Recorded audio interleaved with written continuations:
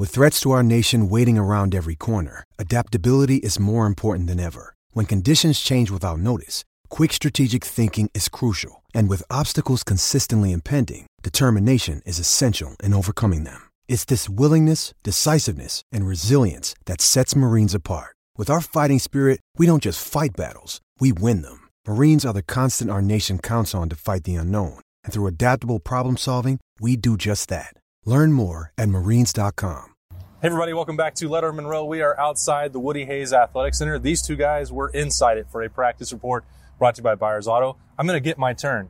I promise. It's coming for me. But Tim May and Jeremy Birmingham both got to go in for a glimpse at the Buckeyes as Ryan Day has opened up a small glimpse at what Ohio State is doing in the spring practice. This is a practice report brought to you by Byers Auto. So, all right, what did I miss, boys? Tim, what was your number one takeaway? I called it a sliver. A sliver, okay. Got to look.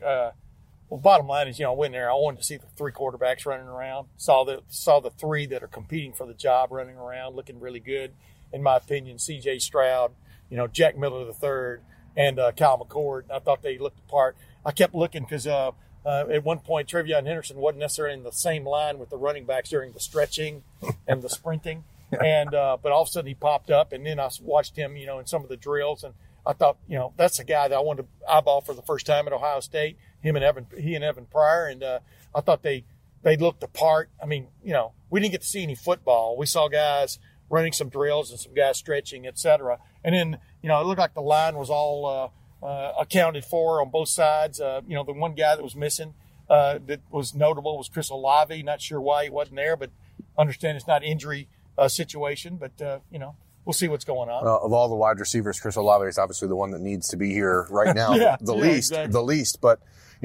Jerry Emig, Ohio State's esteemed SID, told us before we even went in, he said, there's a little bit of experimenting happening. He said, there's some guys that are going to be out of position. I left that for him. He said, there's some guys that are going to be in weird positions. And so that's what I was looking for. And I walked in, I couldn't find G. Scott anywhere in the line with wide receivers, and then saw him running with the tight ends. Then we were watching the defensive backs do drills, and DeMario McCall was with them. Does that mean anything today? Probably not, but it's certainly, at least at tight end, especially for me, that's the one spot where it's like, to me, playing the Madden football, I'd always take my biggest, wide receiver and just make him a tight end for mismatch purposes. Yeah. And maybe that's something Ohio State sees G. Scott possibly, contributing in. It is a position where they're looking for that second guy, and if you're looking for that stretch tight end, I mean, why the hell not make it a 6'4", 225-pound wide receiver? It probably means more for G. Scott than DeMario McCall, if we're going to be honest. Yeah. We'll talk about that probably with Ryan Day moving forward. But, they just need healthy bodies at cornerback. It sounds a little crazy. We talked with Matt Barnes and Kerry Combs earlier about the situation they're facing with Sevyn Banks being injured for the rest of camp, Cameron Brown out for all of camp as he's still recovering, Shaun Wade going to the NFL. There's a lot of talent there, but it's not in spring. I remember the situation happened for the offensive line a year or two ago, Tim, where we were talking about, well, they're a lot of talent, but right now for 15 practices, it's going to be really hard to see what they have. Oh yeah, absolutely. And what's interesting, you see some guys for the first time, up close, you haven't seen, we never got to get this close to the team from the second practice of last spring on. Yeah. And DeJuan Jones, for example, is a guy that jumps out at me. He just doesn't look like the same. He has so changed his body. He looks almost like a big basketball player now, for example. I mean, it just catches your eye when you're sort of close to him and stuff. And Zach Harrison, just, that part where when we were on a teleconference with him a couple of weeks ago, where he was talking about going at it 100%. I mean, if you watched him running drills, a few drills we got to watch today, I was eyeballing him, and he was. I mean, he was going at it, setting an example. So was Tyreek Smith, for that matter. And so you just kind of see these new guys stepping up into sort of leadership roles and or finding a way to, in DeJuan Jones' case, finding a way to get on the field. If you got your two tackles back, that leaves three other spots where you could possibly play on the offensive line. And I think they are very intent on finding out if he might be part of that best five. Yeah, I go into these sort of viewing windows with a mindset of trying not to think too much about what we see because so much of it doesn't matter. But what does matter is just how the guys look. And the world of college football has changed, man. These 15 early enrolled freshmen look like grown men. And perspective is funny because back in December, I was out in Seattle to see Emeka Egbuka before he committed. And I was like, man, this is a big kid.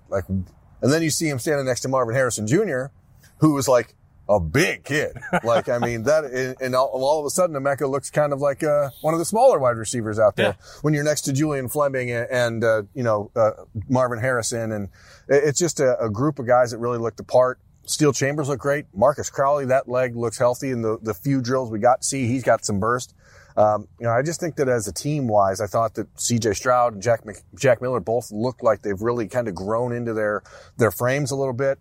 I just think, it's what you expect from one of the top 5 programs in the country without question. It's just a bunch of really well put together dudes. Yeah, I told you what Jack Miller III's dad, I guess it would be Jack Miller II, right? But Junior? Like he had said, he and his family hadn't seen him like this close until I think the Sugar Bowl. I mean, the semifinal game, and they were almost stunned by how much bigger, stronger he looked, and even a little bit taller, So, yeah, it's crazy. And, on my podcast this week, I had Greg Madison on, and one of the guys he gushed about his relationship, and it was at Florida and at Notre Dame and at Ohio State. And I just told Mickey Marotti, he talked about him, but Mickey Marotti, just what they can do is crazy with these guys. And I think that, hey, I'll get my look at it on Monday, but, that's why I thought going into camp that Jack Miller and CJ Stroud would still have that advantage over Kyle McCord.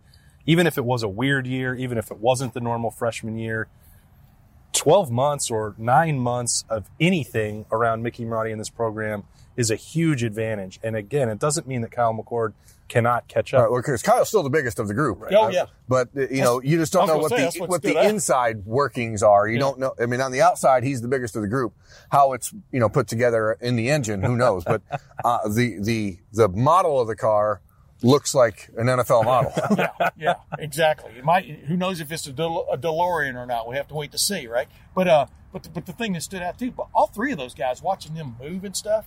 I mean, no, none of them are Justin Fields, but all 3 of them look good on the hoof. Much less throwing the ball, and that's what stands out. Just these little glimpses you get. All right. Anything linebacker left out? Safety? Anything else that you guys saw? I think this is why I love football, right? So yesterday, as we did our little Zoom call with Matt Barnes, he was sitting there and gushing about Cam Martinez, right? And today, Cam was one of the first ones through the line, and Kerry Combs made him run the same drill 4 times in a row because he wasn't going hard enough. Yep. It wasn't going hard enough. We were all standing and you just wonder how much of that is just psychological, how much of it is real, how much of it is, hey, yesterday you got told good things, today you get a reminder. And I think that these practices are so vital for these kids to understand that every day has to be great at a place like this. And, if you want to be a program that's competing for the national championship, there can't be letdowns, even if it's for 1 drill. I just had a flashback as you said that, because I remember we got ushered out of a practice. We got to watch a little bit of Joey Bosa's freshman year. And all you heard as you were leaving was Mike Vrabel effing him this and effing him that. Effing him, that's in Illinois. Yeah, exactly, effing him. My left turn there to go to Texas, but I digress. But, yeah, I can't believe that Mike Vrabel would use such language. Yeah, me neither. I was stunned. But, but the bottom line is, don't ever judge, what's coming by what you're hearing, because sometimes what you're hearing, when you're building the foundation to something, sometimes somebody drops a brick on their foot. As Berm is saying, sometimes what you're hearing is targeted to the people that you're expecting a lot more out of. Correct. Well, and that was, I think, the interesting part of it is that the messaging was, Cam, you have to go harder. Cam, we need you. Cam, you have to do this hard. So it's this weird little, game of carrot and the stick with these kids sometimes. And again, we got 23 minutes of watching practice. 16 minutes of it was guys stretching. So it's not like we got a real glimpse into what's going on. But when you just see the little things, man, that's what's about. But the little things. I mean, for example, like you're talking about that drill we were watching. They were running two defensive backs at a time through these drills. Which was, they weren't wasting any time. I remember there was a quarterback drill where they were just taking quick snaps, and they were just, the quarterbacks were rolling in there like every 5 seconds, catching the ball and throwing it. Next guy steps up, takes a snap, throws it. And it's clear they're not wasting any time. I mean, that's one of the little differences I saw in a practice than maybe the last time I got to see a practice, was these ways of not wasting any reps. I'm sure that they're saving up the real viewing period for Monday so that I can see it and then finally get a leg back up on you guys. Tim May and Jeremy Birmingham. We've got a look at the Buckeyes on Friday morning. Perfect for a practice report that's brought to you by Byers Auto. I am Austin Ward for full coverage of Ohio State. Stay with us at LettermanRow.com all year.